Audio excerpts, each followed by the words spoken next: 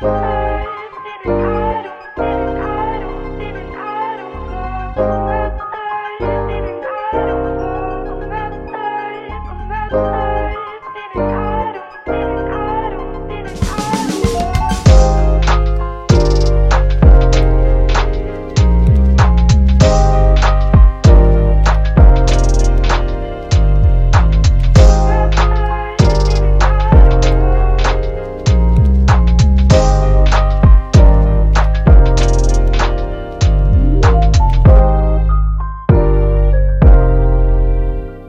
morning, everyone. You're listening to What's the Res? Normally, we discuss the current resolutions in the world of high school debate, but given the interesting events that have been happening lately with the whole coronavirus and with the situation with George Floyd, we've decided to make a summer series surrounding specifically the events around George Floyd, and even more specifically, the broader picture of racial injustice and systematic injustice, and seeing what we can unpack from that whole idea.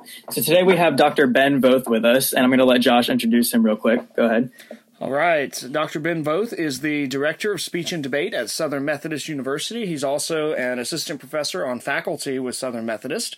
We discovered a few months back that we had a connection in common when he was the debate coach at Miami University in Ohio when I was competing on the Midwestern circuit.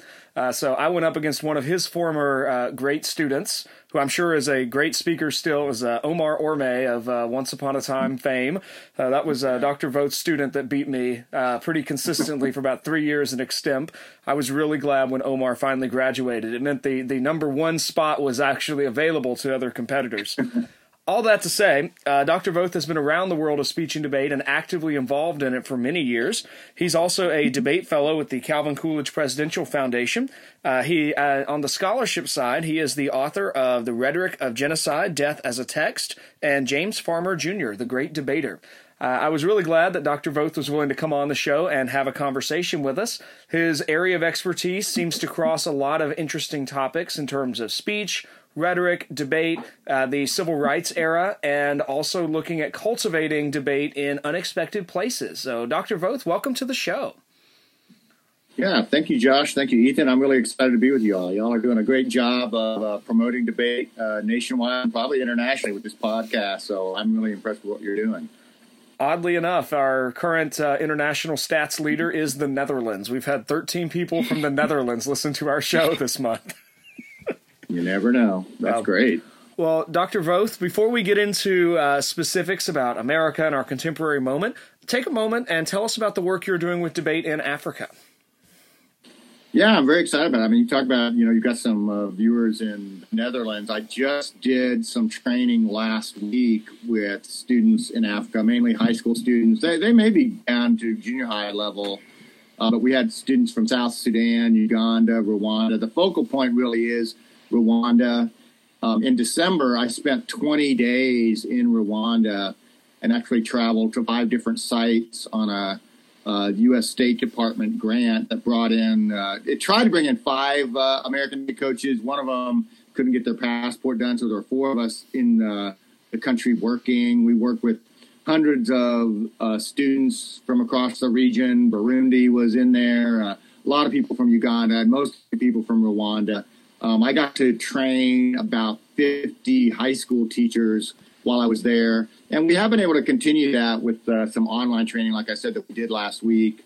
And, I mean, it's really exciting when you're there and you kind of see debate emerging in such a unique context, because 2019 was the 25th anniversary of the genocide in Rwanda. And so really amazing context in which to teach and train debate. Now, you said you got a U.S. State Department grant for that work. What interest does the U.S. State Department have in cultivating debate? Why do they want to fund your work? That's a great question. Again, the on the ground director there is a guy named Jean-Michel Hebeneza, and he's the head of iDebate Rwanda. He did debate training as an undergraduate at Towson University, and then at Pepperdine he got a master's degree. And the local U.S. ambassador based in Kigali is a former debater. So I think that helped us in terms of an application. But there is, especially for the U.S. State Department, a lot of democracy promotion. and they do perceive debate as a tool for building democracy. Again, this wasn't a specific part of it, but even the United Nations actually has some initiatives in Rwanda which relate to building debate. I was actually there in 2017 training security forces and using my James Farmer book and techniques of nonviolence to kind of help those security forces negotiate conflicts. So some of them are, ethnically driven and things like that. And so debate is a great nonviolence resolution tool. And so it comes up a lot, actually, in Rwanda, especially about trying to break the cycle of, vengeful violence that can really affect any part of the world, including the United States. But it's certainly an important history, like I said, on the 25th anniversary for that country. That's fascinating, especially as we're seeing the rise of more activism that seems to cross the line into violence in the United States. That's thinking about debate as a tool of really resolving conflict without resorting to violence. Maybe a helpful way to frame our discussion today. Absolutely. With that, let's get into it. As Ethan mentioned, we started this summer series kind of out of both of us thinking about the death of George Floyd and then the response to it.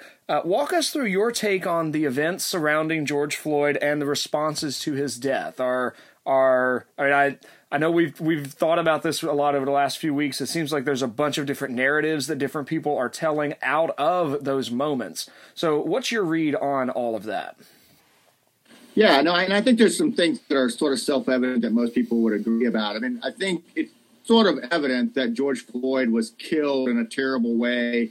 The policing in that particular incident with the neck chokehold, where, the officer has a knee on his neck for like 8 minutes. I mean, it's absurd. It's bad policing. I think there should be uniform condemnation of what happened there. I think after that, it sort of gets complicated, and that's what we're asking about. I mean, I like to begin with, some positives, and one is that immediately this officer was charged. I would say fairly immediately, all of the officers, even observing the scene, were charged, and we have serious, murder charges against this officer. This officer is in jail, and I think there is a lot of movement. The Justice Department at the federal level is looking into it and things like that. So I like to, and again, I have a kind of a big historical reach on this kind of thing. We'll probably get into this, but yesterday was the 56th anniversary of the killing of Cheney, Schwerner, and Goodman in 1964. I think that killing almost certainly involved police officers in Mississippi. I would say, and I think we probably should look at the low point of police brutality. If you compare the details of what happened there, where they hid the body, they denied that those people had even been killed for like 6 weeks. The bodies weren't found until like August 4th of 1964.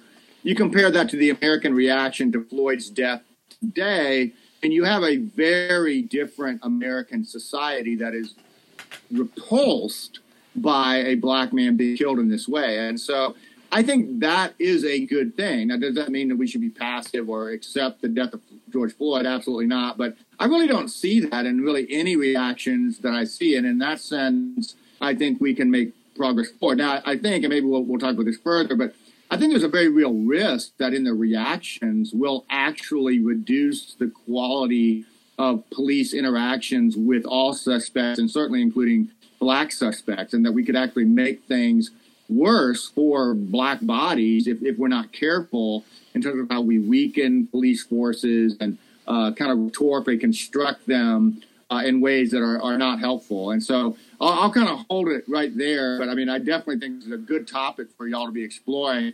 I know it's going to impact, most debate resolutions. And it really has for at least 5 years, maybe 10 years in college debate, and certainly a lot of high school debate as well. So I'll kind of leave it right there, but that's kind of what I'm thinking initially. I definitely have a big interest in this and have taught on it really probably for 25 years as a pretty important part of almost any class I ever taught.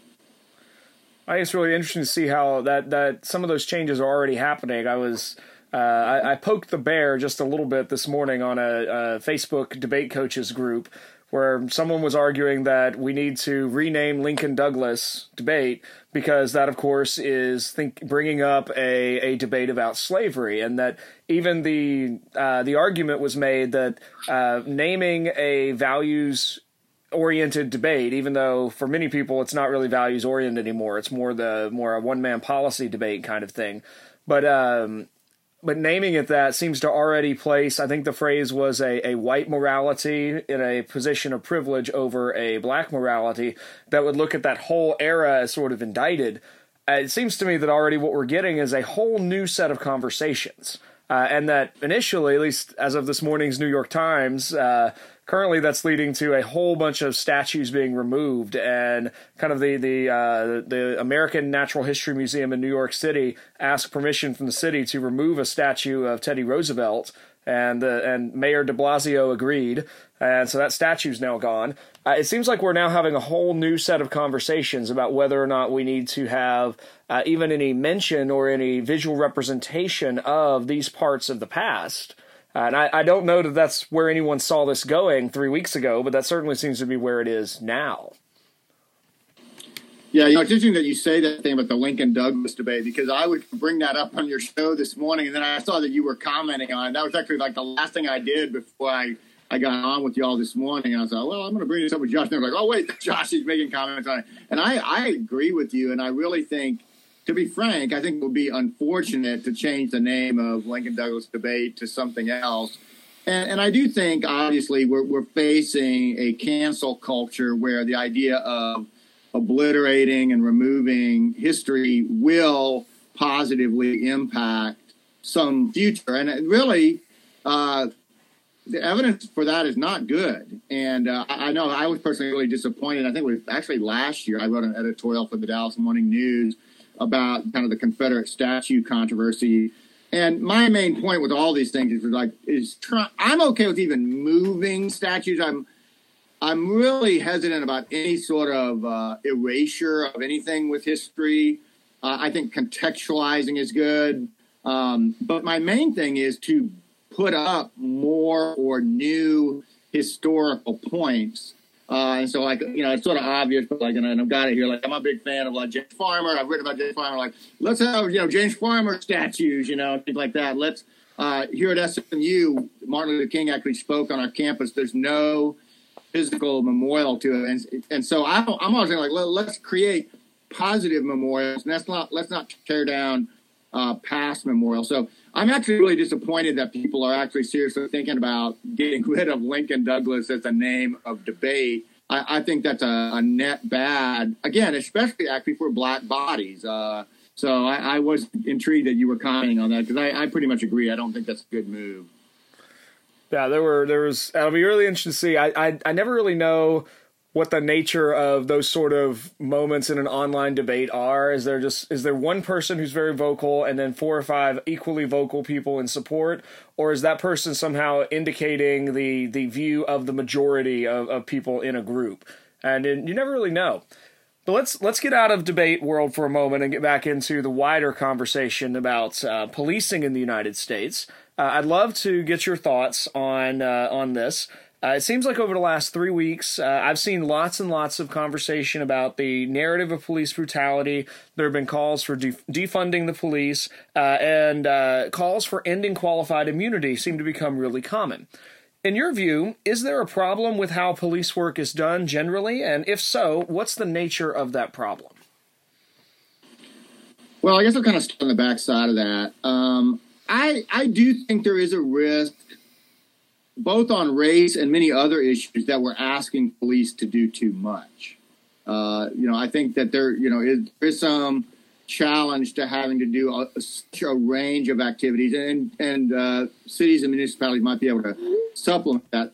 And I will say that part of the lens I look at this through, especially coming from the Dallas area and growing up here in the Dallas area, I do think a lot about the really horrendous events that happened here in Dallas on July 7th, 2016, when 5 Dallas police officers were killed, kind of in a similar pretextual conversation to like what we're having here, where literally on that evening of July 7th, there was a protest about police brutality involving black men who had been killed.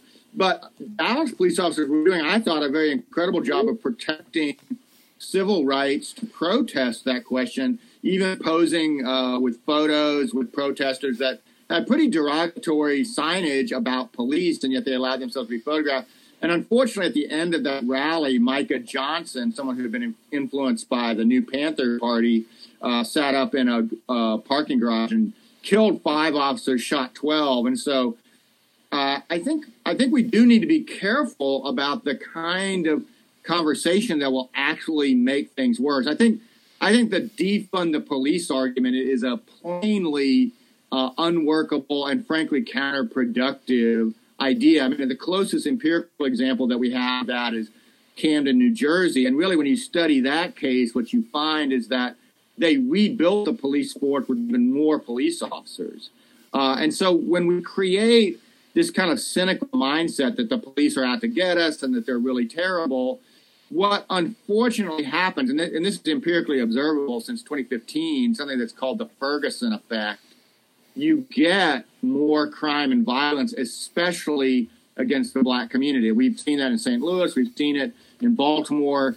And I think we're already seeing it in other places. So the ironic thing is that we need to strengthen police, probably with better training. We do need, I think, force escalation training where police officers learn that, yeah, lethal force is a last resort, but, building a ladder that has more than like 2 rungs on it about lethal force escalation is probably a practical thing. And again, and it's hard, I think, for a lot of people who may be just starting in on this issue. We have actually a lot of empirical data about training police and things like that, and these things going up and down in different municipalities. So we need to look at that data and do it correctly. Now, one of the things that I think has productively come out of BLM, there has been a website that kind of details 8 things that they want besides defunding. And these are things like barring chokeholds, which, again, I think there has been a federal order now to ban chokeholds, but those were banned like here in Dallas, like in 2004. So I think looking at some of those 8 proposals is legitimate, but there is a very real risk that we will impulsively limit police or deter people from applying to police units in ways that's actually going to make things worse for everyone, including the Black community. That's really intriguing, in part because it fits something I read last week in I forget if it's a magazine or a journal, but it's called City Journal. But their publication, they ran an article by a think tank analyst, an African-American scholar, who was walking us through in that piece all about kind of his journey to try and thinking through what do we do in the aftermath of George Floyd. And one of the things he talked about that I've since seen other people talk about this perspective. If they say this, if white people say this, they get attacked by Twitter mobs, usually. But he has said this as an African-American who had studied the data, that there is a lot of data about black-on-black violence that is being ignored by the mainstream media and being ignored by kind of the Black Lives Matter narrative. And that, at least the way he posted the numbers, the vast majority of violence that police deal with it's not white police officers attacking black men.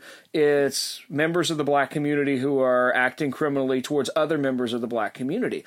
So what you're saying about the danger here in kind of one narrative becoming dominant at the cost of protections for the black community is something I find absolutely fascinating.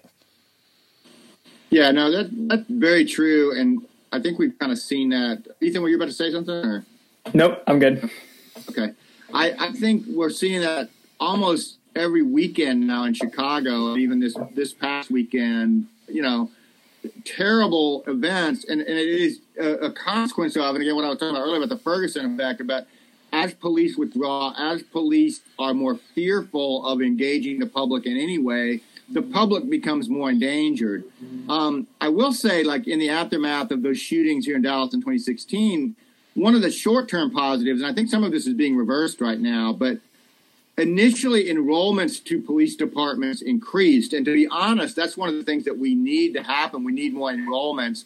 I actually went to a BLM rally in my local community, and I think that I don't agree with a lot of what they're saying. I'm not sure they deserve positive endorsement, but I wanted to kind of see the arguments and listen to the dialogue. They invited the police chief from our community to come up on stage, and I think he did the exact right thing when he walked out there to kind of a potentially hostile audience. He said, if you want to change community policing, we need you to sign up and join the police force.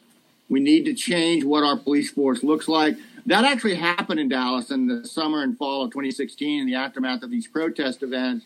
And that's the kind of thing that needs to happen. We need to have more candidates to police academy, and we need to be able to indicate discernment and turn down an officer like the one who did what he did in Minneapolis. I mean, this guy had 18 previous infractions, and you know, there's some reasons apparently, maybe with the police unions. That's another thing that probably deserves some examination.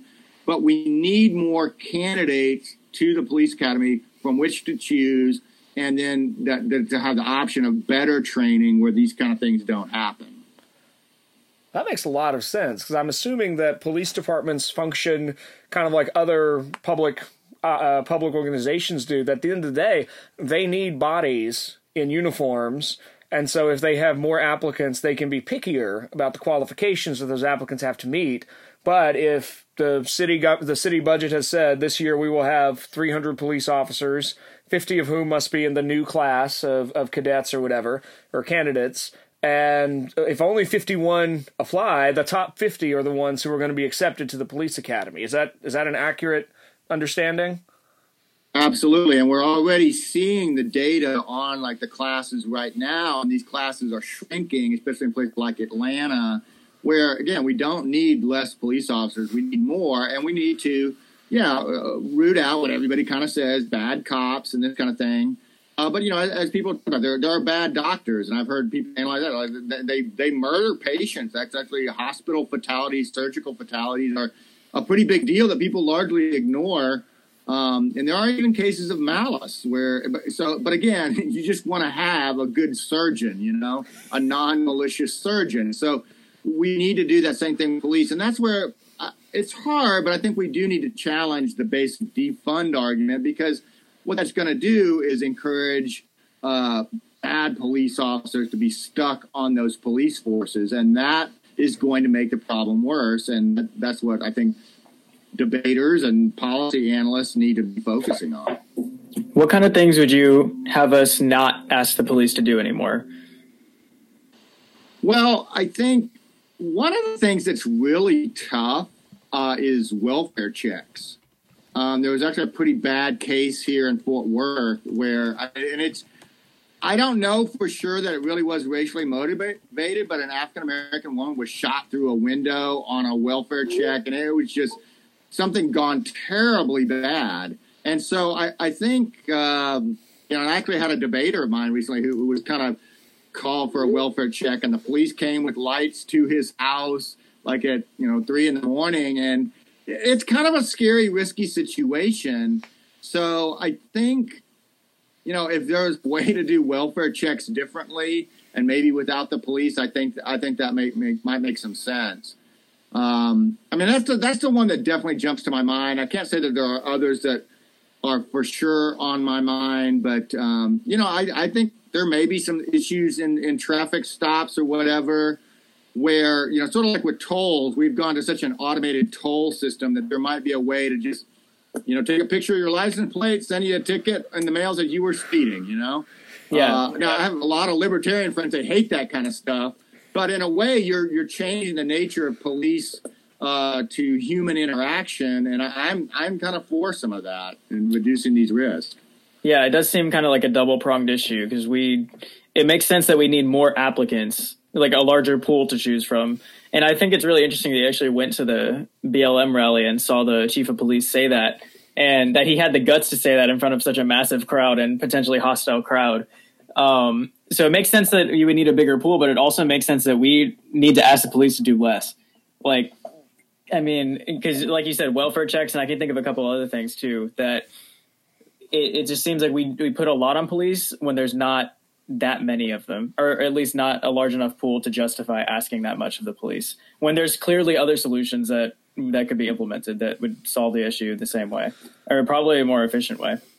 As much as I hate it, Ben, I think you're probably onto something with automating traffic stuff, because I can't tell you how many red light tickets me, my mom, and my brothers got when the city of Virginia Beach put red light cameras in. And I mean, we were just all used to driving, so like, oh yeah, I can make that, and you make it. Yeah. You are past the line, and they get the picture, and it's very efficient.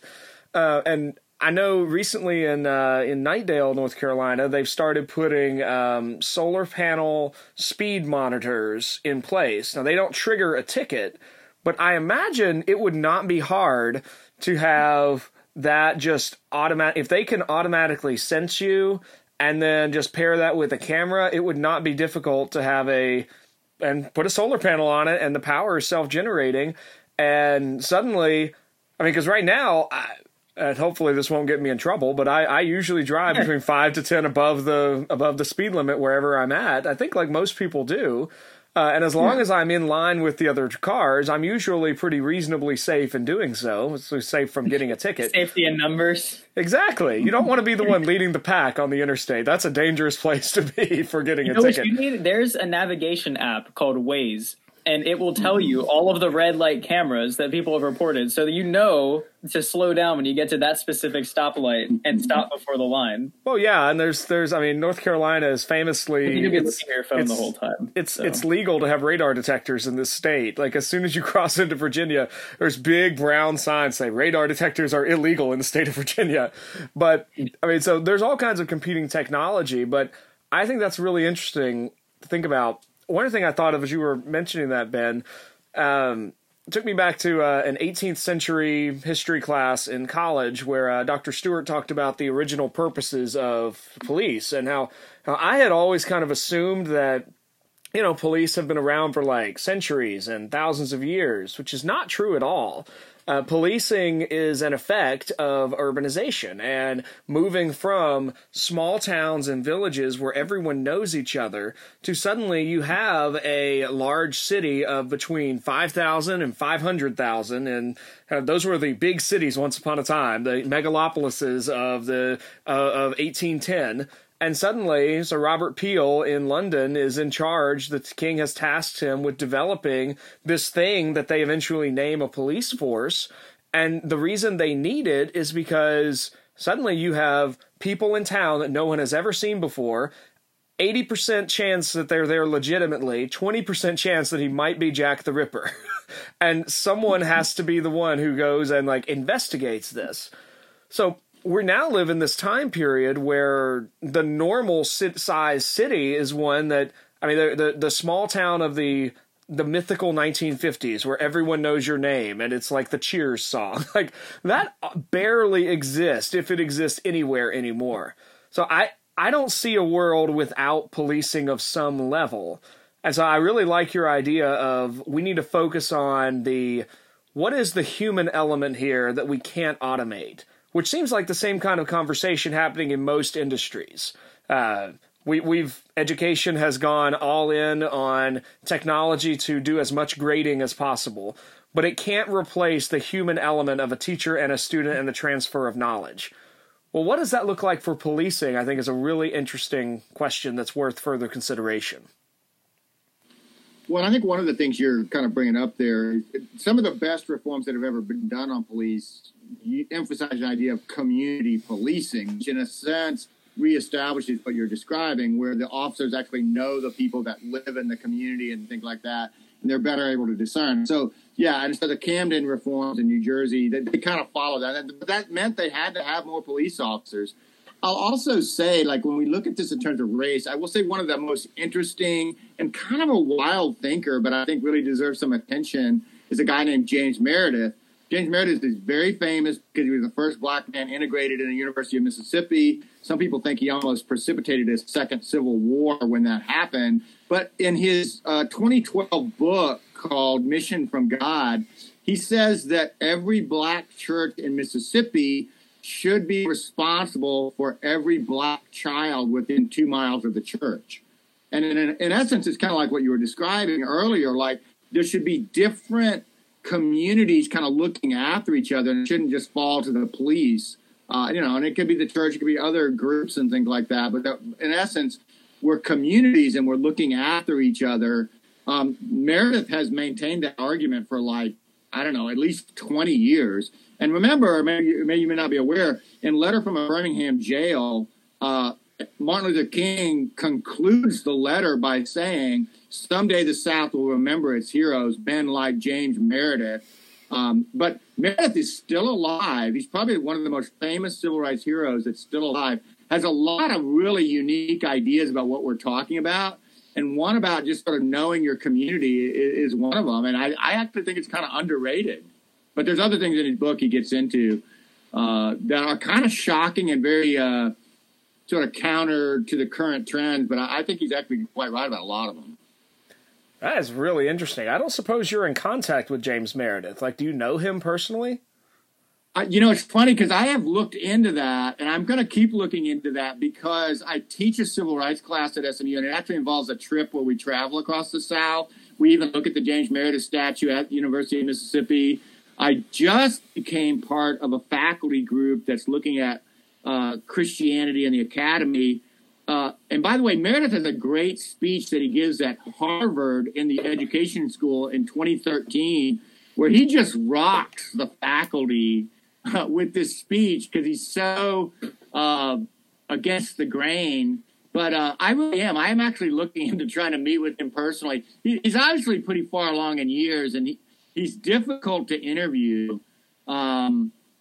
And I've watched interviews enough to realize that that's true. But I still am very intrigued, and I wish there was more public commentary from him. The book he wrote, Mission from God, in 2012, was co-authored with a guy named, I think, David Doyle. And, I don't know. I kind of can tell. I think he's managing Meredith because Meredith's a real wild guy.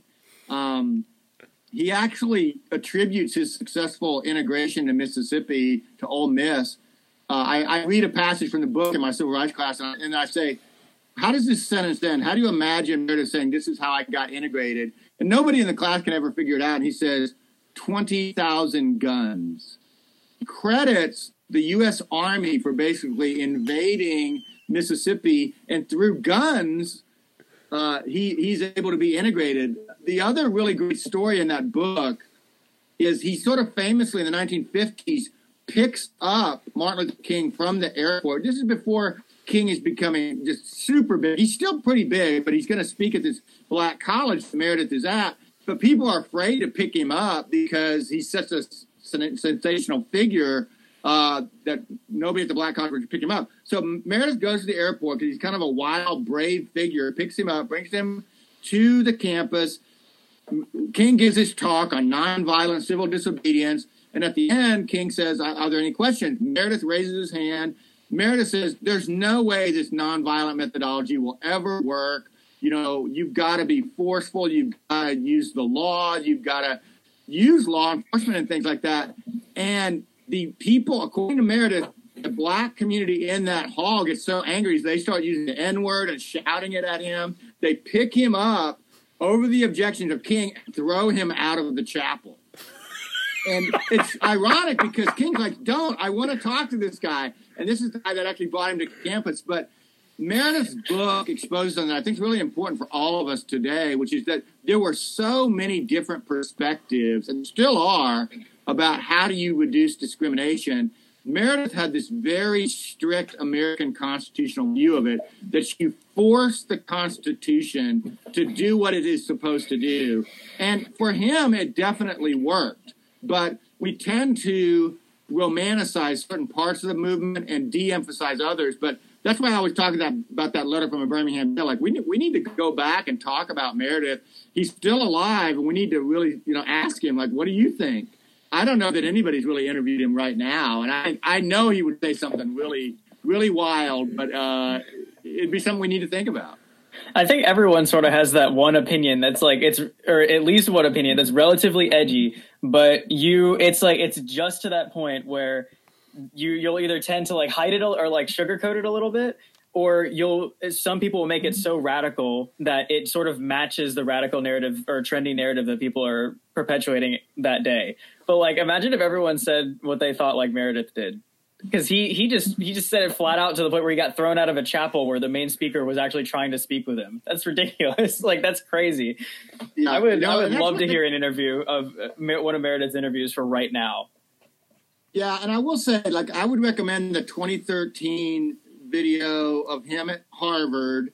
And also there's an interview with him with Newseum. Newseum has an online interview with him. And you can tell that they've got 2 interviewers working with him, and they just can't contain him. And then, like, in 5 minutes, it's like, okay, that's enough. We're done. You know, it's like, that's awesome. I was like, you know, and they had his wife, and she's still alive, too. And I think she's kind of there to temper his kind of edgy views. But, you know, I think when you put it there with the letter from a Birmingham jail, he's a fierce individualist. That's kind of the thing that's different about Meredith, and very American. Like, he served in the U.S. military, very pro-Constitution. But I think there are a lot of voices out there that are honestly not included. Meredith's probably the most famous not included voice in our contemporary conversation about these things. Interesting. I'm glad you told us a little bit about him, because I hadn't known about him. He is not somebody I've studied either.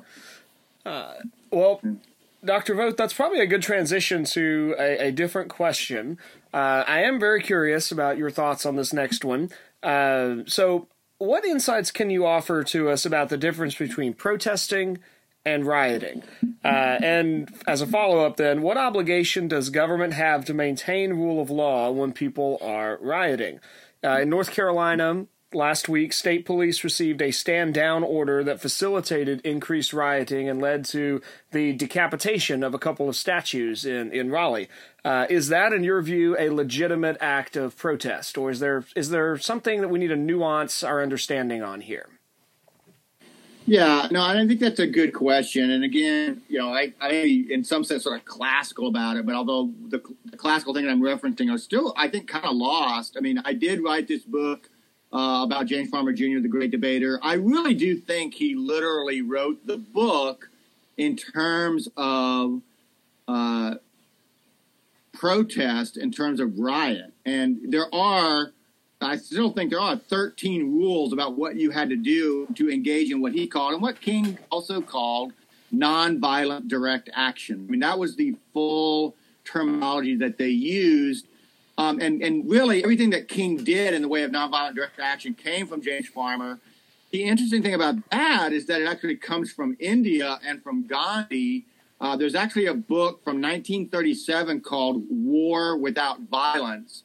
That book was an effort to document what Gandhi was doing in India. And in the 1940s, early 1940s, Farmer and a group of activists in Chicago adapted these rules to the American context. And what I argue in the book with James Farmer is that over a 25-year period, those protests were thoroughly effective. And so, for example, in the first protest they do at a segregated restaurant in Chicago, they actually called the police in advance and said, here's what we're going to do. We want you to know what we're going to do. It's highly coordinated with the police, and it's not anti-police at all, such that when the restaurant owner calls the police, they get called repeatedly because black people are sitting in the restaurant expecting to be served.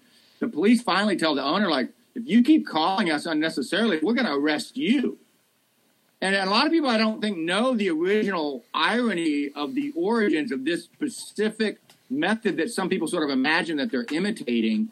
But I think a really effective protest would effectively coordinate with the police and create, you know, that First Amendment space about freedom of speech, freedom of assembly, and things like that. And by the way, that's something that even though Meredith didn't agree with the techniques, some of the presumptions of that about the Constitution working to that end, he absolutely agreed with.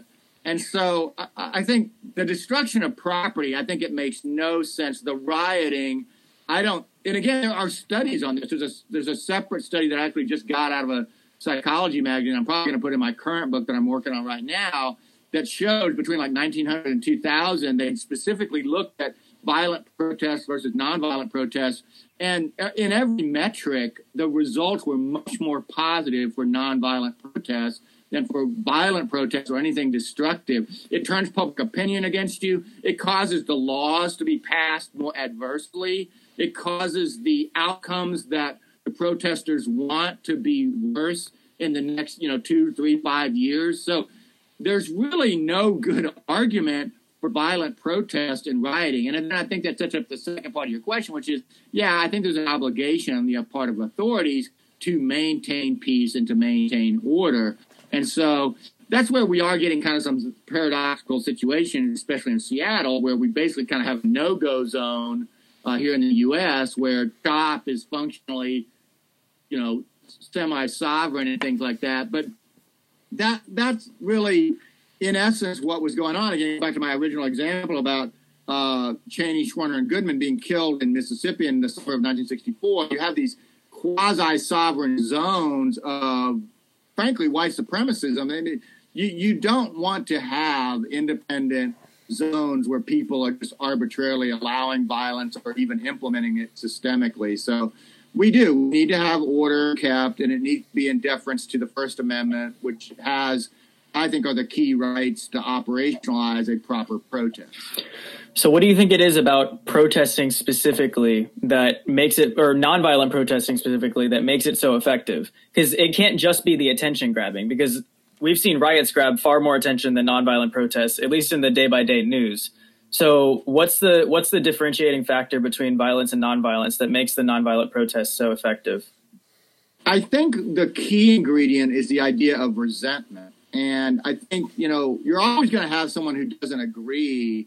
But when property is destroyed, and of course, when people are killed, when police officers are killed, and again, black police officers have been killed in this process, this is something that then directly attacks the premise of a lot of what we've been saying about Black Lives Matter. Like, well, does Officer David Dorn, does his life matter? That officer who died, I think in St. Louis, trying to stop some of these violent protests. So there's a resentment and a backlash that forms around violent protest, and it happens for the immediate victims and their families, for those that own the businesses and things like that. They don't agree with the movement. They don't even agree with the thrust of maybe the justice that was described in the original ideals of the movement. And so, like I said, in many movements, not just the one that we're talking about right now, it's been proven to cause the movement's goals to be moved backwards and for a resistance to build up in the public.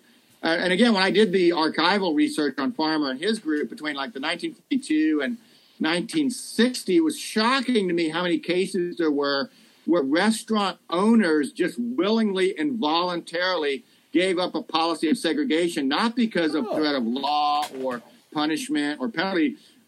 There's an incredible case where Farmer stands in like a cafeteria for 45 minutes holding a little paper cup trying to get mayonnaise in the cup. And he nonviolently just stands there wanting to get mayonnaise, but they don't want to serve him because he's black. Finally, a teenager who's working at the restaurant comes forward and takes his cup and fills it with mayonnaise. When that happens, everyone in the restaurant stands up and starts applauding. A standing ovation breaks out after 45 minutes of just standing nonviolently saying, "Can I have a cup of mayonnaise?" And that then leads to the changing of this restaurant, I think in Denver, Colorado. I mean, I was shocked at the dozens of instances that I saw just in looking at the archival research. And I think there's so many things, and that's where I think in these cases, it sounds strange, but sitting down and talking to the police officers with the black community, in the neighborhoods where things are dicey, I think those kind of ongoing conversations would have shockingly good results. Not because I speculate to that effect, because I've observed that in looking at worse race relations situations from the 1940s, 50s, and 60s. So the resentment is sort of the simple reason why these things don't work, Ethan, in terms of your question. That's a really good question. That makes a lot of sense, because I kind of have seen an answer to the question from two perspectives now, because Josh and I just did an episode with Nick Higgins, who was his high school history teacher. And Nick was saying that the nonviolent version of protesting sort of it better provokes the conscience of the listener, which then we kind of talked about like what kind of listener would you need to have in order for a conscience to be provoked in the first place. I think we generally concluded like it would need to be a democratic sort of area where people are at least listening, and it's not like an authoritarian regime kind of situation. But the nonviolent protests tend to provoke the conscience better. And I think to add your answer into that, it's because they don't contribute to resentment.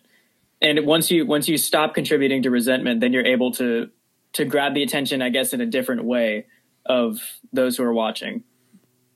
Yeah, I love that point. And it's funny, we started this episode talking about what I was doing in Rwanda. I had this great moment in Rwanda back in December where a Ugandan high school teacher, he had in his hands like a book about Martin Luther King, and he was reading it, and he said, Professor Voth, I mean, can you tell me, like, how did King do this? I mean, I know about his speeches and things like that, and but he was thinking about going back to Uganda and trying to get like reforms within their own country.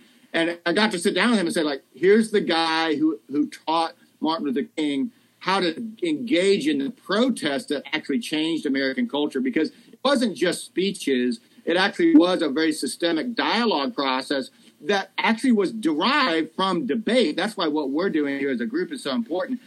Farmer's imagination was really triggered by the debate process that you could, through dialogue, actually talk to people. And again, what's shocking is that it really did work. What's sad is I think most Americans, I think even some very educated people in terms of civil rights, have no idea what actually transpired in the 1940s, 1950s. Before Rosa Parks refused to give up her seat in the mid-1950s, that actually was working. And I think that sets up a situation where people think, oh, you basically have to put a gun to somebody's head, make them stop doing some repulsive thing. That's actually really not true. I mean, they did strange things in the 40s. Like, they would survey restaurant patrons about, like, what do you want? And then they would go to the restaurant owner and say, like, our surveys show that your patrons actually want the restaurant to be desegregated. And the owner thought that the patrons wanted it to be segregated. They thought that helped their business. And then once they patiently did the survey and presented the data, they changed their mind. I mean, again, I looked at many, many cases like that. And I just think there's so many things like that. It's just sad that our media creates this sensationalism, like, okay, we got to have a solution in 24 hours. Like, that's what leads to the violence. It's the impatience and this idea that I've got to literally put a gun to somebody's head, or I've got to violently destroy something. That's not going to work. And the sad reality is we're just not aware of how successful these dialogue techniques have been and could be again in the 21st century. So you think our lack of awareness could literally just be a lack of historical education and how these things have worked in the past? Absolutely. And again, I started my teen career at Miami University in Ohio. That's in Oxford, Ohio. That's where the Freedom Summer activists trained in 1964. There's actually a memorial there. And I have students listen to King's I Have a Dream speech, which is classic, from 63. But I try to explain to them, like, okay, so then what happened to actually lead to change? It's not that people hear a nice speech and say, oh, I want to stop being racist. There was a dialogue process that involved hundreds and even thousands, a lot of college students that came to Ohio and sat where they sit, like in 1994 to 2008, where I taught there. And then they went into Mississippi. They went door to door. They even had schools. This is something that, again, I think almost nobody knows. There was a lot of voter registration in the 60s, which gets a lot of movie play and historical treatment. But there was something called Freedom Schools, where they actually sat down with children and educated them about Black history and what things. And I'm actually in my syllabi now. I have a section called Freedom School, and I sort of say to students now, I'm like, you're going to be at Freedom School while I'm conducting class, and you're going to hear things that are being excluded from your historical memory, and that's going to be a part of empowering you to dialogue and act. And it's going to include debate, because James Farmer, definitely that's what motivated him. So I think a lot of consciousness raising can be done with better historical education, especially with the role that debate plays in these things. Because James Meredith, he did debate in college. James Farmer obviously did debate in college. Malcolm X did debate in prison, ironically. Medgar Evers actually did debate. It's really shocking how many of the civil rights leaders actually did debate. One of the saddest things that happened a week ago is that Thomas Freeman, the debate coach who taught Martin Luther King, he actually passed away here in Houston, Texas, about the same time that Floyd was having his funeral here in Houston, the same weekend that Thomas Freeman died. So with more education about these things, I think young people would actually be really surprised that pulling down statues isn't going to do a whole lot, but engaging in dialogue will actually do a lot, and we know that for a fact. That is an incredibly interesting and powerful point, Dr. Voth. I think in part because you tap into our immediate desire for a solution. And I think that's what that immediacy, I think, is part of what motivates. I've heard all kinds of speculation about who makes up the rioters, not the protesters, but the rioters. Some folks have told me, oh, these are bored, out-of-school college kids who have been at home for 2 months, and now like the thing to do is to go down and join a riot. I had a couple high school students of mine who at least they rather foolishly, if they really wanted to, they asked their parents for permission to go join a riot, which I think is that's definitely against the spirit of a revolution. If you're really going to be a revolutionary, you can't get permission to be a revolutionary. But I think a lot of the folks who are there, if for the ones who are sincerely rioting, if we could draw that distinction between perhaps there are some what Dr. Higgins called bad faith actors. If there are some good faith actors who at least are acting in with an intention to positively help racial tensions in America, they're looking for a solution that somehow goes into effect about an hour after they leave their house. But you're pointing us towards a much it's a bit more abstract. It's a much longer road, and it requires the actual work of building a relationship with someone who is different from yourself, and discussing and dialoguing so that you create and discover that common ground between you, that you can move towards a positive solution together. That's a much harder thing to do than it is to go throw a brick through a window or pull down a statue of someone whose life you really don't understand and then rip off the statue's head, as somehow think that that's going to lead to positive change. Yeah, but do you even think our culture at this point in time is primed to pull off something like that again? Because you know how impatient we are in the current. Like I don't know how impatient people were before, because you obviously study history a lot more than I have, and I'm sure human nature hasn't really changed that much. But are we even prepared to pull something like that off? And if not, what would it take to get us back there? Yeah, that's a great question, especially Ethan, about the patience. And that's the thing, when I spent hundreds of hours of archival research, that was the thing that came out to me like, whoa, we do not have this level of patience.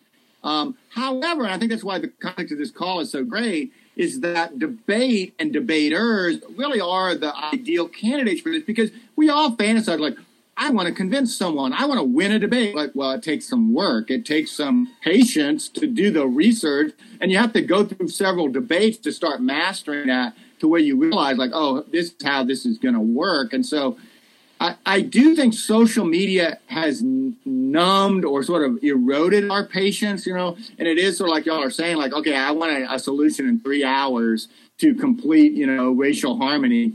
That's really sad, because that is actually going to make it worse. If you do pick up that brick and throw it through the window, it's actually going to cause a reversal, that kind of thing. So I think debate is a very unique tool that we still have. It's still very appealing. And literally, like when I was in Rwanda, we were trying to get 150 kids, but 400 came. Way more than we were expecting. And it's very popular. And that's kind of the focus of my new book, is that it's globally really popular. Debate is just a phenomenal attraction device. And so it can tap into the impatience in the way of like, okay, I want to win a debate right now. But it also cultivates a certain patient attitude about researching and listening to the other person before you refute them, to where some of the mental habits start to change to where it's not so foolish in the way that we're observing. Dr. Voth, on that note, let's shift to a different area. Debate is often concerned with problems. That becomes the crux that gives really good grounds for a resolution. But a lot of debate is also concerned with pre-existing theoretical conditions. I wonder if you could help us with two different debate theories that are at least currently circulating. Help us understand those and what they might have to say to this whole discussion. One that I'm more familiar with, Ethan and I worked with this one when trying to learn how to respond to a K earlier this year, is the Afro-pessimism critique. Then I remember you mentioned the other day in a message a different idea called Afro-idealism. Could you walk us through these two different theories and help us know what do they offer to us as we're trying to understand the events happening all around us? Right. No, I love that question. And to be very frank, Afro-pessimism is the dominant paradigm for examining all the questions that we've been examining today. And I think the quintessential author, at least in the 21st century, is a professor named Frank Wilderson. And he's a professor in California. And he basically articulates, I think, a realistic description of the problem of racism, which is to say that it exists at such a subliminal level that whites, for example, are unable to really fully grapple with how deeply racist they are or how deeply apprehensive they are psychologically about black bodies and things like that. Now, I don't think that's completely off the mark as a psychological observation, but what is problematic is that, in essence, he's forced to conclude in almost all of his writing that there's nothing we can really do to stop this. Now, I will say, to kind of connect this with the kind of classical literature, there's a guy named Stokely Carmichael who really became exhausted by the nonviolent movement. And he coined a phrase in 1966 while on a march with Martin Luther King through Mississippi. That honestly, the march was supposed to be James Meredith's march, but they kind of took it over because James Meredith got shot during it. But Carmichael coined a phrase called Black Power, and that also essentialized the Afro-pessimist view. And he said in that speech in Mississippi, I think it was Greenwood, Mississippi, that we should burn down every single courthouse in Mississippi. That's the only way we're going to get justice. The idea of burning it down, that has become a very common phrase in college debate. I myself have voted for it many times, even though it actually makes me really sad to have an affirmative and a negative both saying, oh, I would burn it down in 10 minutes. No, I would burn it down in 5 minutes. Like, those are the only alternatives that we have. And this can be broadened out at an international level when you look at colonialism. And there's an author by the name of France who talks about sort of the pervasiveness of colonialism and imperialism and things like that. But in Afro-pessimism, we have no hope. There is no opportunity really for improvement. Racism is too entrenched to stop. Now, what I have offered alternatively, and I have another book called Social Fragmentation and the Decline of American Democracy that I wrote with another political communication theorist. It has a chapter in it. It's called Making Black Lives Matter Today. And I try to articulate more of this Afro-idealist point of view. And put simply, Afro-idealism is examining and affirming the productive efforts to reduce racism, both in the United States and in the world. And so, for example, that does mean looking at, James Farmer Jr. and the effort between 1942 and 1967. He successfully removed de facto segregation between 1942 and 1967. But there are other things, especially like with police techniques and things like that, to look empirically and especially at how the black community have been successful. I think a more cliche thing that people would recognize as young people, the movie Black Panther, that envisions a really incredible advanced African society that is unafraid and successful. I think those are metaphors that are literal that we can see on the film and the screen. But we need to have Afro-idealism, or what's going to happen. In fact, this is literally happening, what I'm about to say. There have actually been, in the past month, 5 lynchings of black men. Now, that might shock you. You might be like, where's that? All of them involve black men who committed suicide by hanging themselves. Okay? And this is well known in the academic community. For the last 5 years of the Black Lives Matter movement, suicides among black men have gone up dramatically. That is an adverse impact of Afro-pessimism. You are just thinking every day, the world is racist and there's no way out of that. You feel trapped and you feel like you should kill yourself. And that, even at academic conferences, I hear discussion about that. So without Afro-idealism, what we'll do is we will trap the black body in a mentality of hopelessness. And the only way out will be seen. There's a case about 3-4 years ago where a BLM activist actually killed himself on the steps of the Ohio Capitol. He actually urinated on the Capitol and then killed himself. And he was just so upset about it. So we have to come up with better intellectual engagement. And that's what I'm calling Afro-idealism. And it means looking at people, like I said this morning, like James Meredith, who's still alive, looking at James Farmer. But it means looking at, this is a little more controversial, like Candace Owens and Larry Elder and some of these excluded Black voices that actually do offer some solutions to the problem of racism, which is a real problem. But Afro-pessimism, I think, has literally reached a dead end, and it's a dangerous dead end. And we as a debate community, I think, need to respond to that. It's going to be hard because there's a lot of anger that surrounds this, but and y'all have, I'm sure, have encountered that. Not quite as much as we might have, because we've only ventured a little bit onto the national circuit, but enough that I expect as we try to get more into NatCirc competition, and especially if we get into more policy debate next year, which I'm slightly thinking we might, because that's a little done event in our region. So it might be a good way for us to not be going up against established giant teams in our area. But that's really interesting and helpful, because I think at the very least we need to prep some Afro-idealism cards that are ready. If we run up against Afro-pessimism, we need to be ready with suicide stats to point to as like, this is the implication of the argument framework that the other side is running. Well, that's really interesting. That sounds like a reduction right there. Yeah, it's very provocative, but I mean, imagine that you could convince Black people to kill themselves. I mean, that would be the KKK fantasy dream, and I think that's the awkward confrontation that needs to happen in the debate community. Because again, I've watched it for years, and it's very sad. It's hard to get, that link turn to be accepted without just really ugly things happening inside that debate room. But I will say that's a lot of what my writing focuses on now is not to ignore a problem, but actually say, okay, what are the empirically successful efforts to reduce this? And if an advocate cannot point to that, then I say, well, you don't have a credible, what we would say in debate, alternative. And I think that is always the basic thing to say in most advanced policy debate. Is there an alt? Is there an alternative? If there's not, then you don't have a credible position worth voting for in this debate. I encourage y'all to explore that and see what you can do. But I think looking at excluded Black voices, like Larry Elder, like Candace Owens, like many others that we could list, I think probably a step in that direction. Okay, Ethan, I don't know if you were trying to jump in on that a minute ago. I felt like I kind of cut you off. No, I didn't. No, I wasn't. I was just thinking. I recognize Candace Owens because she speaks for PragerU a lot. Like she's one of the voices. She has a podcast too now that she does the Candace Owens show, and she interviews a lot of people. I've heard her talking a lot. Yeah, and I think looking at a lot of different, another person that intrigues me historically is a guy named Charles Evers.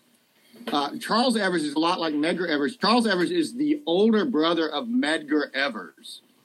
But he's alive, and he gets very little attention, I think because he's perceived as relatively conservative compared to the wife of Medgar Evers, Myrlie Evers. She gets a lot of press. But I think we need to start looking at, when we say Black Lives Matter, I think there needs to be an all Black Lives Matter, and start looking at who are the excluded Black voices, the ones that, to be honest, are termed Uncle Toms, and really terrible things are said to them. I think a lot of times they're offering positive empirical alternatives, and they're being excluded. So it's a tough conversation. I'm not going to lie in the debate community, but I think it's something that's worthy of pursuit. You've definitely turned my perspective of what Afro-pessimism is, because granted, I had pretty much no foundation of what it was before this phone call, which is why we're asking you about it. But it seems like you don't need to deny that racism exists in order to be granted like any chance of being voted for in a debate round. And what it seems like is you need to affirm that racism is something that can be fought against and bring empirical examples to prove that. And where it seems like it would be a great place to look, like you've said, is those Black voices that are unheard, that don't get mentioned a lot, which is where a lot of the most successful examples are. So this seems to be the makings of a really great counter K that we should do. That's exactly what I'm looking for. And I mean, we have sometimes turned to our counter K beloved community because that was a terminology that was used by King and Farmer and others. But I mean, just organizing any sort of positive alternatives in the Black community, I think it's very powerful. And I think there's a lot of room there to kind of do something. Because, again, all I ever heard was you basically can burn it down. That's the all. And we're actually seeing that. And I have warned the debate community for at least 5 years, like, people are literally going to start going to the streets and destroying stuff if we keep going with this. Like, well, now it's not hypothetical. I mean, I actually even wrote a letter to an editor of a journal for our academic field when those 5 Dallas police officers were killed. And I said, look, I told y'all that if you, and they actually censored one of my articles about what we're talking about. They wouldn't publish it in the proceedings. They published tons of Afro-pessimist literature. I'm like, if you keep doing this, you're going to kill people. I'm not kidding. And it happened. And the guy still didn't care. But we've got some pretty cynical people at the helm of some of our academic institutions and journals and things like that. And we need young debaters like Ethan to kind of step up and, take a shot at it. And some good up-and-coming coaches like Josh, to try to innovate here. It's like the hope. It's like the situation where there's still hope. There's always still hope to fighting racism with nonviolent, peaceful dialogue. Which is absolutely. I think we've kind of gone down the point here where this ultimately does come down to it seems in my mind to be a clash, not just of empirics and not just of strategies to win, but you've got a clash of foundational philosophy, what Richard Weaver would often term the metaphysical dream of the world, and where on the one hand, you've got a view that says there's no hope, a different view that says there is hope. And it's not you don't have to be a moron. You don't have to ignore problems to say that there is hope for solutions. I think one other place I'd probably point to, Ben, you mentioned at the beginning of this, just a contrast between the response of majority white America to a police shooting of a black man in the 1960s versus the response of majority white America to police shooting of a black man in 2020. Now, I don't think you can look at that and say that that's not some level of progress. And hopefully our listeners will know that I don't count myself any sort of progressive. But I do want to note where there is, we've at least moved. There's been a going on 60-year conversation in this country about the fact that we do have racial problems in the United States, and we need to move forward to be one nation that's united rather than a nation of different experiences. And it's certainly not, we're by no means, we've not arrived. But the fact that there is progress should logically suggest that progress is possible, which should then defeat the Afro-pessimist exclusionary universal claim. Yeah, I have a slide that I use in my civil rights class. In 1968, the federal government was so concerned about what we're talking about broadly that they commissioned something called the Kerner Report. It's like Kerner, all kinds of data on like high school graduation rates, college graduation rates, poverty, crime, anything you can imagine. Long list. I put a slide up with that data in a class, and then I say, okay, and this was in 2018 when I was using this. I said, okay, 50 years later, what are the stats for black income, black crime? I challenged the students, like, fill in this spreadsheet, tell me what the numbers are. And they're all shocked because they actually illustrate what you're saying there, Josh. Incredible progress. I mean, now there are things that I think are still problematic. I think the biggest one is incarceration rates. And I think that's one where, there's a lot of room for debate about sentencing. And actually, there are some things that have happened in the last year or two, couple years, that are positive in that direction. But black incarceration rates are actually pretty alarming. But on like 20 or 30 other criteria, it's actually pretty shocking how much better life has gotten in the African-American community in the midst of a larger white culture. And so we need to be able to point to progress. And if we cannot, we actually risk making things worse for the black community if we engage and vote for, I would say, Afro-pessimism. Well, that's a great transition moment to what's probably going to need to be our last topic area today, because I'm keeping track of our time. So, as I'm sure you know, Ben, the 2020-2021 high school policy resolution reads, resolved, the United States federal government should enact substantial criminal justice reform in the United States in one or more of the following: forensic science, policing, and sentencing. So, in your view, will these protest riots and conversations shift where debaters take this resolution next year? Also, do you have any recommendations for teams that are already beginning to prepare? I know there are a lot of teams that are summer doesn't mean a break. Summer means time for deep dive in research. So any suggestions you might make for teams that are already prepping on this resolution? Yeah, and I do think that the protest era that we're in will definitely have a huge impact on this resolution. I'm looking at it here on my screen as well. And it's got these things about forensic science, policing, and sentencing.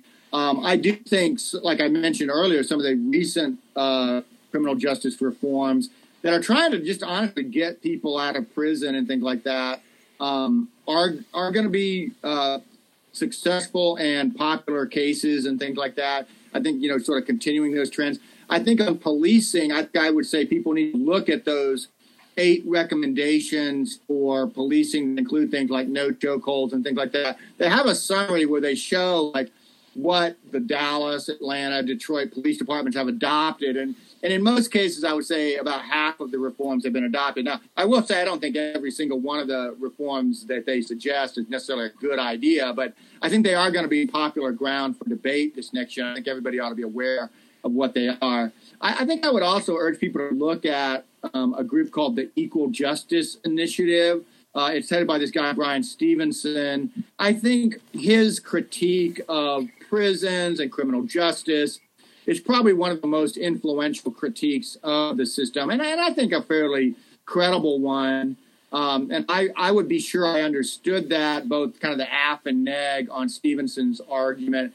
They made that movie Just Mercy, a free Netflix download. I think people probably need to watch that and understand what's going on there.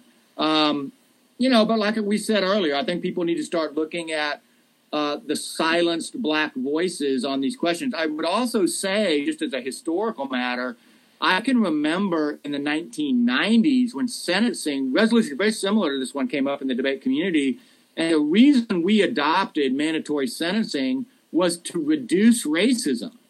And a lot of people don't know that. They think these harsh sentences were just inherently racist. No, they actually wanted to reduce the discretion of local judges, I'll say it, especially in the South, that would give heightened penalties in their subjectivity to these defendants. And so when affirmatives this year abolish mandatory sentencing, I think one has to be aware of the literature that there's a risk that judges would subjectively sentence black defendants more harshly than they would sentence white defendants. So I think people need to be careful that just abolishing mandatory sentencing, like on drug laws, for example, is some sure bet to reduce racism or reduce incarceration or something like that. There's a lot of things that have gone into these debates, and I can assure you that mandatory sentencing during the 1990s, which is where a lot of this stuff happened. In fact, Joe Biden was very involved in a lot of these things, and people are arguing about that. The original thinking on mandatory sentencing was like, this will reduce racism. But there's good literature going back into the 90s and beyond that it's not a simple thing to just say, let's just get rid of mandatory minimums and we'll get rid of racism. The subjectivity of the judges might actually make that worse. So I think that's the link turn that people will want to watch for if that's what the affirmative is doing. So I'll kind of leave it there in case you want to ask something else, but those are some initial thoughts. It's always worth looking at the unintended consequences of positions that students want to raise. I think that's one of my persistent bits of advice for folks on AF and NEG, no matter what kind of debate we're doing, that when your opponent is running an argument, one of your first thoughts on on rebuttal needs to be, what are the unintended consequences of this position? So I think that's a really helpful unintended consequence that I'm sure plenty of folks are going to run to that one, but they don't know the complexity of what they're arguing for, especially if all they did was get one of I know Ethan subscribes to a couple card a day or email chains. Yes, LD card of the day. Yep. So if that's all you've got, you've got your card of the day, abolish mandatory sentencing, and that's all the research you've done on it. I hope you get shredded if that's what you run and you go because someone who actually did the research. So it can happen. Yeah.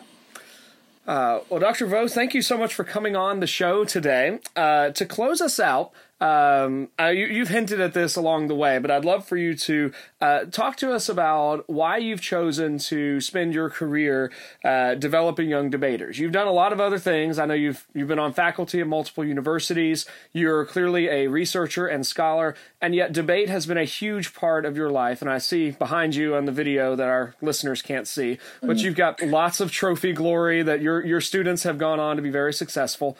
Tell us, what is it about this activity that's worth dedicating your career to it? You know, that's a great question. And I know, like, my teaching mission, I have like a full-page statement, but at the top of it, it says it is to equip individuals to have their voice. And I just think there's a better world out there when each person is not only able to think for themselves, but able to express it and say it. And that's where, like, some of my theoretical work involves this kind of complicated term called discursive complexity. But it's really just the simple idea that societies are better when there's a lot of different ideas on the table. And I sort of ingest, but it's true, talk about, like, examples like North Korea. Like, the only person who needs to do any thinking every day in North Korea is Kim Jong-un. Everybody else can just kind of keep it to themselves. And that makes for a worse world. It makes for a more violent world. It makes for people living less years of life. And so for me, doing this for really 25 years and more, I get to see young people grow up like Ethan, and I actually get them to see them doing things like being a prosecutor or an attorney or becoming a professor. And I get to see the exponential fruit of somebody who's able to express themselves effectively. I mean, it has an impact on, like, I have a disabled daughter, and just me in my life being able to advocate for her in the school system and to see her, she just graduated from high school, but she reads at grade level. I remember when she was in, like, second grade, they said she'll never be able to keep up with the reading grade level. But at our insistence and at our advocacy with our arguments, her life was changed. And she's a very different, happier person because of that. So I think there's just a tremendous fruit in teaching debaters and teaching young people about debate. And yeah, getting to do it all around the world, it just becomes even more vivid and more powerful. When I was in Rwanda, it was funny because this is a conversation Jean-Michel and I have had many times before, but, like, where did Jean-Michel learn to do debate? And I found out he learned from one of my students. Like, one of the students I taught, like, between 1990 and 1994, went on to be a debate coach at Towson University and had Jean-Michel Ebenezer as a student. That's how he became excited about debate. And then we got to meet another person that Jean-Michel taught. So we had, like, these 4 generations in a photo together at a hotel in Kigali. I mean, that's just really special. That's really priceless in terms of the value of debate. And so I love seeing people be empowered and seeing the world change for the better because they can argue and advocate for their ideas. And that's what debate does. And there's just nothing that does it better. As a wonderful, wonderful description. I love that mental picture of 4 generations of teacher to student all the way down, and being able to kind of see the impact. It's one of the most beautiful parts of teaching generally, but especially in this, that you can trace those sort of intellectual lineages and you can kind of see how people are shaped by different folks. We are very grateful for your work in the debate world, and Ethan and I have both been directly shaped by that with your work with the Coolidge Foundation. So thank you for that. And thank you again for coming on the show. Ethan, if anybody wants to give us feedback or send questions for Dr. Voth that we could pass on to him, maybe consider in a future episode, how can they get in touch with us? Yep. Any feedback, fan mail, hate mail, whatever it is, questions for Dr. Voth, you can send us at whatsttheres@gmail.com. That's WHATSTHERES@gmail.com. You can check out our website. That's www.whatsttheres.com, where we have all of our social media and episodes posted. We have an Instagram, Twitter, and Reddit at whatsttheres_. And until next time, work hard, speak well, and seek the truth.